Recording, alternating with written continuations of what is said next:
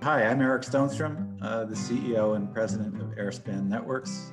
5G is going to change the world in many, many ways. It's touching every aspect of our lives in a way that previous communication cycles did not. What's different in 5G is the data flows that we use to connect to the cloud in every aspect of our life are now very much being modernized, upgraded. New industry models are being unleashed, new ways for us to communicate, new ways for us to view the interaction with the cloud and the web. And so we're really excited about 5G.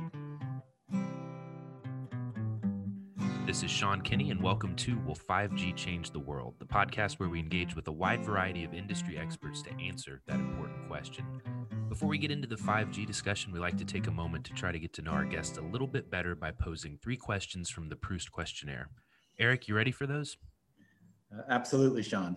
All right. Question number 1. What is your current state of mind? My state of mind is very excited about the future.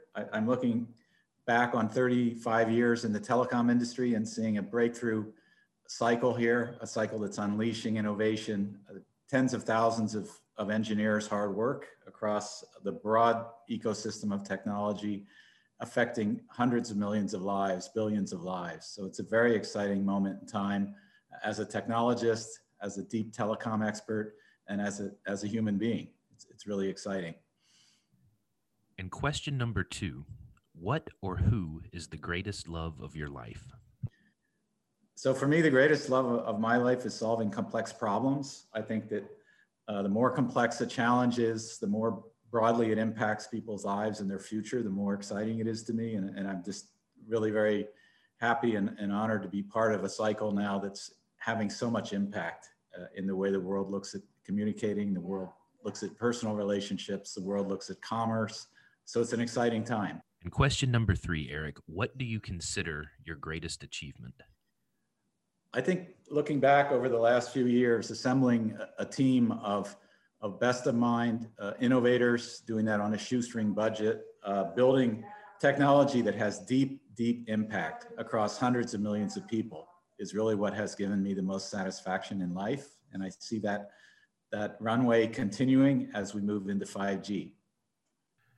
So, Eric, I really enjoyed the commentary you gave us on both your professional and personal thoughts on 5G and other technologies that are really poised to make big changes. Before we explore that a little bit more, maybe you can give me and our audience a bit of background on Airspan and your involvement with the company. I think you've been in that CEO position for a little more than 22 years now. So obviously you've been with the company through a good deal of change and market development. Maybe you can just give us a bit of an overview. Yeah, thank you, Sean. As a company, Airspan has always been focused on the same problem space, which is applying technological innovation and breakthrough to connecting people and locations to the greater network. We started the company in London doing fixed wireless for wireline telecom operators. And we adopted a CDMA technology, which was, of course, just being pioneered for mobile. We put that in a form factor to do fixed wireless. And we are off and running, 23 people, founded the company. We found a very good cycle in the 2000s when we added data-centric products to our portfolio. We had started out with CDMA and voice, and we struggled to get 96 kilobits of data. That was a big accomplishment, 96 kilobits. We're now at gigabits, just to put it in perspective.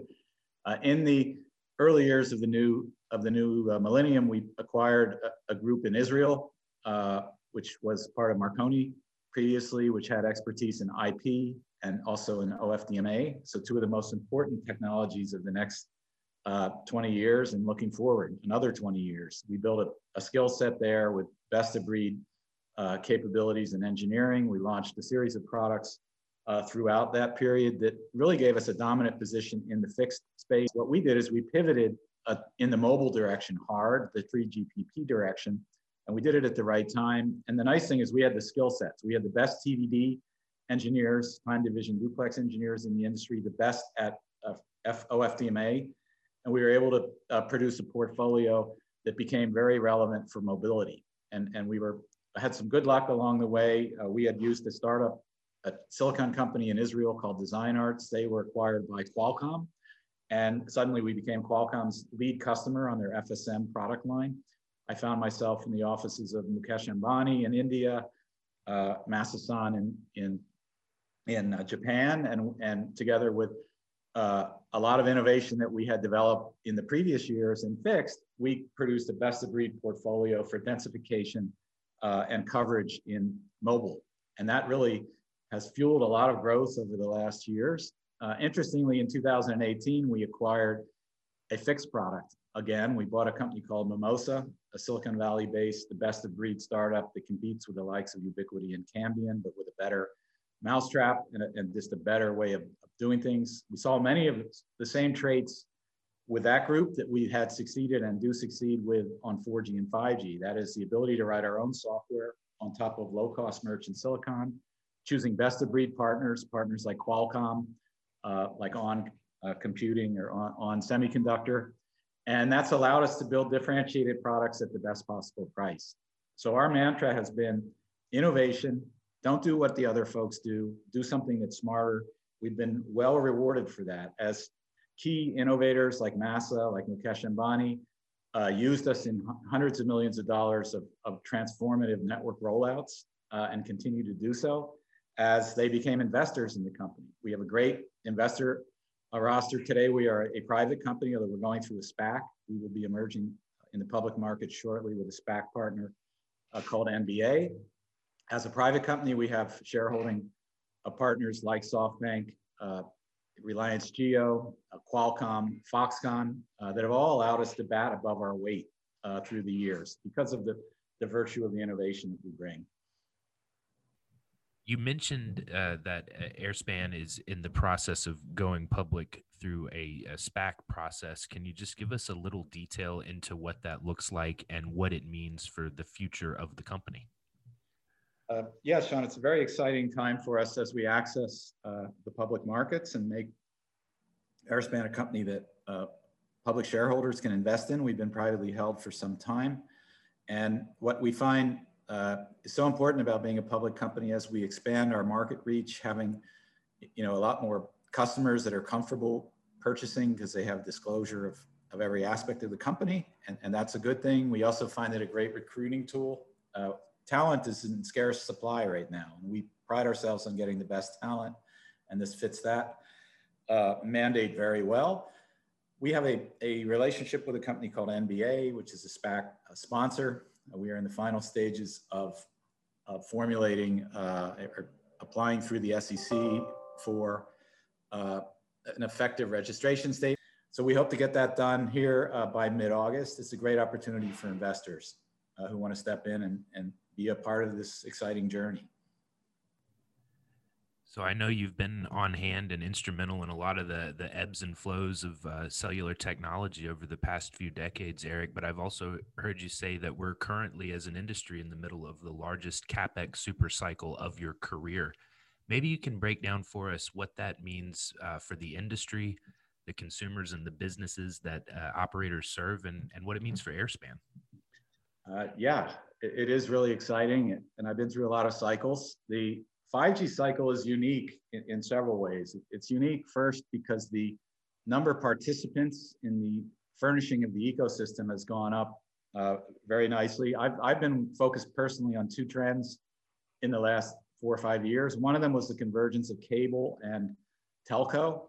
The cable operators have a great franchise of broadband internet access. They have an MVNO relationship now, reselling a telco service. For the first time now, they're able to build their own networks, and they're exploiting the phenomenal assets they have in the field today with hundreds of thousands, if not millions of miles of overhead strand. So that's a great convergence of assets.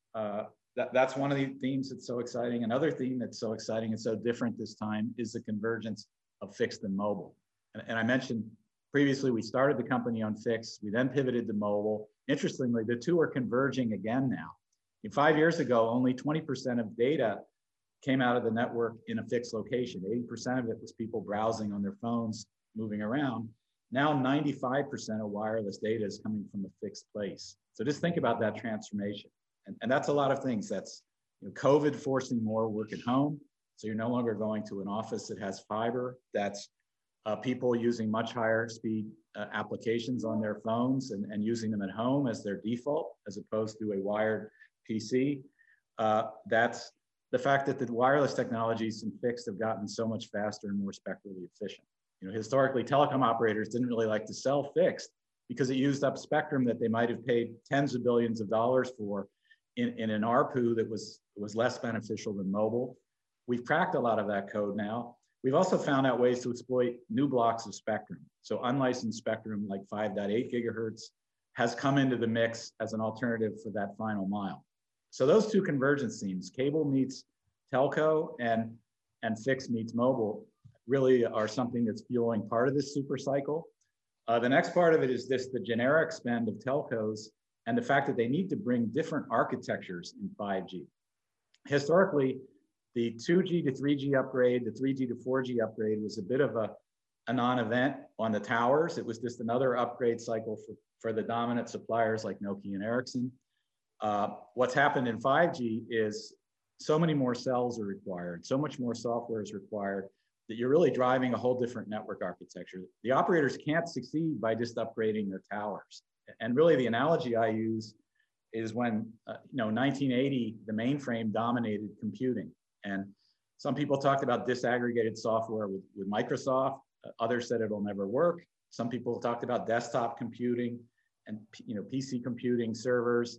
The mainframe folks said it'll never work. And obviously it's because they had a vested interest. They preferred to sell a $100,000 box to somebody selling a $1,000 box. And we're at exactly the same inflection point here. The nice thing is we've proven those ideas in 4G with the innovators like SoftBank, like Jio. In 5G, all the telephone companies have to do this to keep up because we have the new greenfield entrants like Rakuten, who we might talk about a bit more in this call, like the cable folks, suddenly able to build their own networks because the tools have gotten so much more cost effective. And then the fact that much more information is being processed in the same amount of spectrum. The amount of spectrum is a limited resource. The way those signals need to be transmitted in 5G is with a whole new frame of mind on architecture, and Airspan plays right into that. So that's fueling a lot of a super cycle. The third element is private enterprise for the first time as a stakeholder in building networks. In Germany, 74 licenses were issued for 5G spectrum to private industrial groups. In Japan, 500 megahertz has been opened up between 4.5 and 5 gigahertz. And interestingly, the DAS business, which was sort of a sleepy antenna extender business, has been replaced by what we do, which is intelligent 5G in buildings, maybe purchased by the building owner, possibly purchased by someone who used to sell managed DAS, possibly purchased by the carrier. So there's a big shift in who's carrying the weight of the architecture as we move forward. And that's all super positive for us, but it's also just a generally buoyant atmosphere. If I look at the enterprise and private sector I just mentioned, for the first time in 5G, significant amounts of that $1.5 trillion a year spend, which Kathy Woods recently referenced, which is the entire IT enterprise spend, a fair amount of that is now being spent on telecom. And that's music to the ears of companies like Airspan and our competitors, because that means new ways of selling, new customers. It's not just upgrading the towers you see as you drive up and down the highway. It's a whole new ballgame. We did a great job of teeing up some of the topics that I wanted to cover today in terms of disaggregation of radio systems, what that means for densification, for network economics, and then also expansion of network spend into private enterprise. So let's start with Open RAN and your customer Rakuten Mobile. The greenfield build they did there in Japan stands as the example of how Open RAN can really change capital and operating models. So what's next for this engagement? I understand you're looking to support their move of millimeter wave-based 5G inside buildings, as you mentioned there previously. Yeah, so we have a number of projects with Rakuten. It's a very open ecosystem. There are a number of suppliers, super innovative, and it's a proof point against all the skeptics. And so we've been able to really push the needle together with our partners on a lower cost architecture. We're now moving into a phase of focus on some additional products that get at the coverage issues at the edge of the network.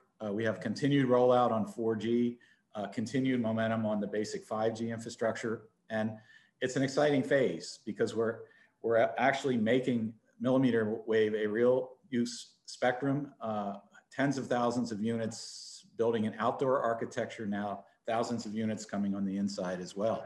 So it's an exciting environment. It's been a real pleasure and honor to work with Rakuten. We've learned a lot from that, and we're actually partnered with them internationally as well through their RCP platform to take this idea to other markets. Hi, everyone. This is Sean. I want to thank you for supporting Will 5G Change the World, which is sponsored by Viavi Solutions. Viavi helps communication service providers, network equipment manufacturers, and enterprises worldwide command the 5G network with automated solutions for test, monitoring, and assurance. Learn more at viavisolutions.com/5G. Now let's get back to our conversation with Eric. So Rakuten, that was a greenfield network build, somewhat unique if you look at all the operations around the world. And now in terms of Open RAN momentum, we seem to be seeing a lot of traction among brownfield operators. I would particularly point out the memorandum of understanding between 4 major European operators. They're committing to deploy Open RAN at scale over a pretty long period of time.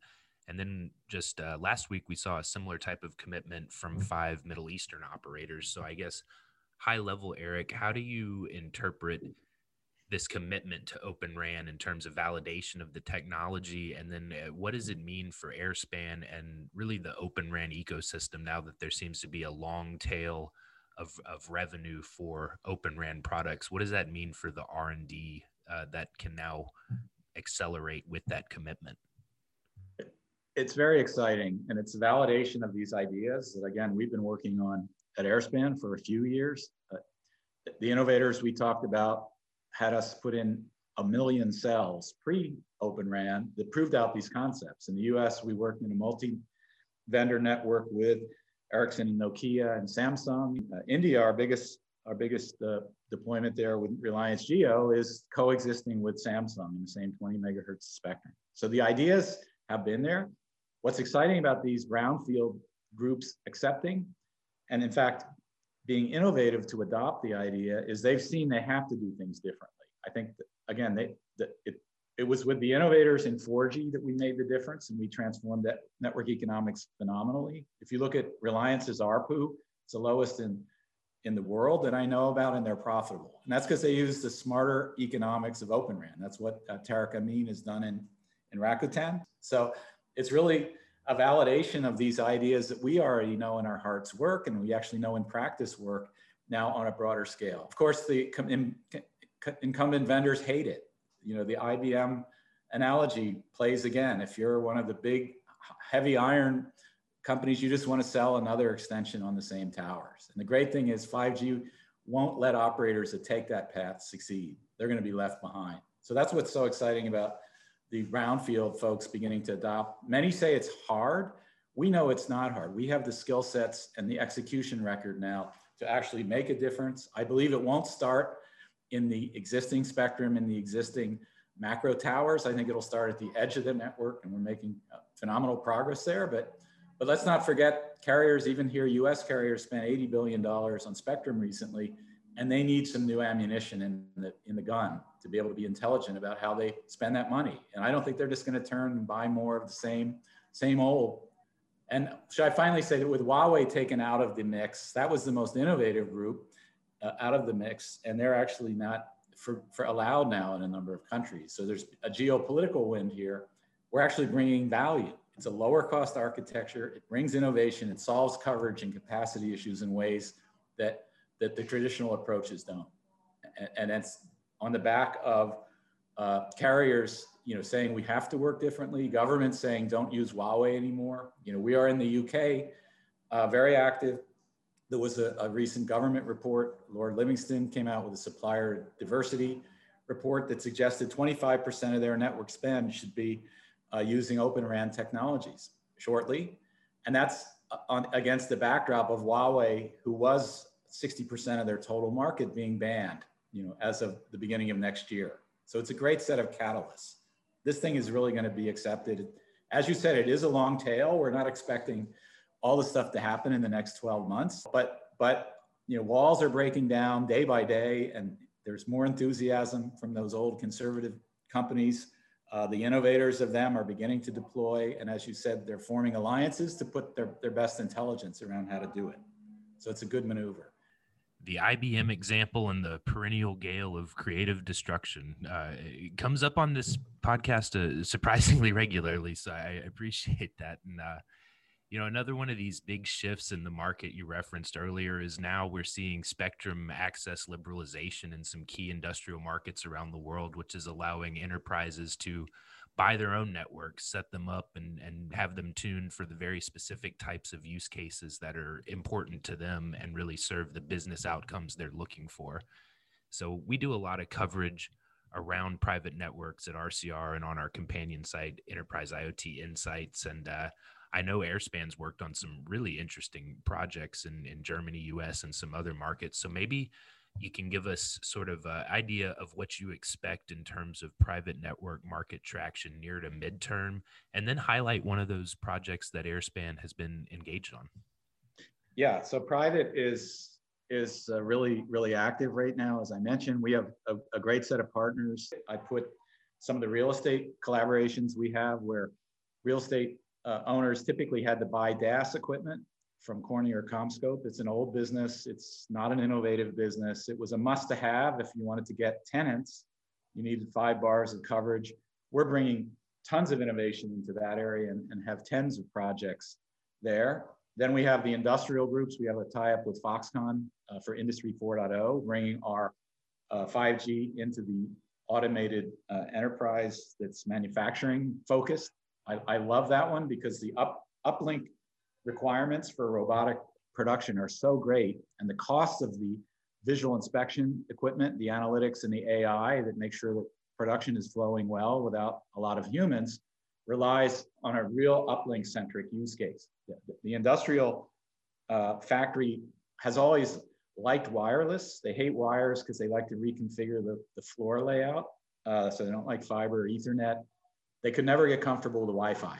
The QoS just isn't there. If you think about what we bring in private enterprise with 5G, we bring the 3GPP level of reliability. If you think about it, the biggest accomplishment of Geneva and the 3GPP and the hundreds of thousands of people and companies that work in mobile telephony is we've solved security, we've solved hackability, we've solved QoS, we've solved identifiers.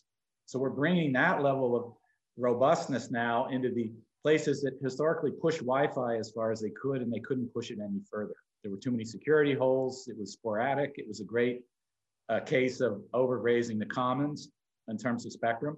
We're bringing, kind of grown-up level of networking on a wireless basis into all these private spaces. So it's really exciting. One specific project, you asked about that. We have a relationship with Gogo. Airspan has always been very strong in the physics of the air interface, Doppler effects, and managing, challenge of moving objects. And we have historically done projects with people like McLaren at Formula One, connecting race cars. We did a project in Millbrook in the UK last year with first responders, ambulance, fire, a McLaren sports car, putting that all into a wireless environment. Now we got a commercial win out of that with the company Gogo. Gogo historically did the air to ground for commercial airlines, but had another segment which was business jet focused, and that segment is now their main focus. And we have a project with them to roll out 5G to the airplane and bring 5G speeds to something today that serve with much slower speeds. And that's really a culmination of all of Airspan's DNA. It's a private network. It's using massive MIMO. It's using very sophisticated uplink, downlink modulation, and doing it for a very economic cost. So it's exciting because that to me is such a bellwether of where the future can go. You think about a connected world, connected cars, drone delivery and all of that. There's just a wellspring of applications that can jump out of there. So at the top of the show, Eric, you told us that you do think 5G will change the world, and you gave us a little commentary on why. But when you think about the innovation enabled by 5G, Open RAN, some of the other technologies that we've discussed today, how do you tie that innovation to specific outcomes that we could reasonably agree would have world-changing potential? How do you contextualize the question, will 5G change the world?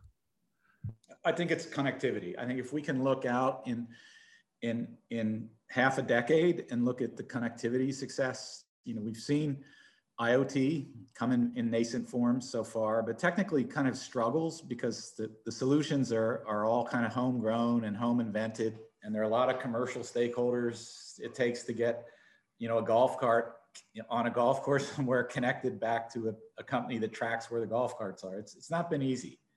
I think success will be measured if we can have hundreds of millions of endpoints beyond the cell phone connected in a seamless way, in a way that's as well designed and engineered as today's cell phone network. It is a remarkable achievement. You can fly to Paris and use your phone and it connects and they know who you are, they know you're credit worthy.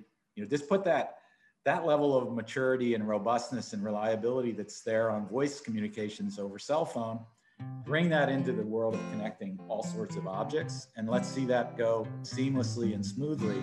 And I think we can declare success. And I think it'll be transformative. And I'm pretty optimistic that we're going to get there as an industry.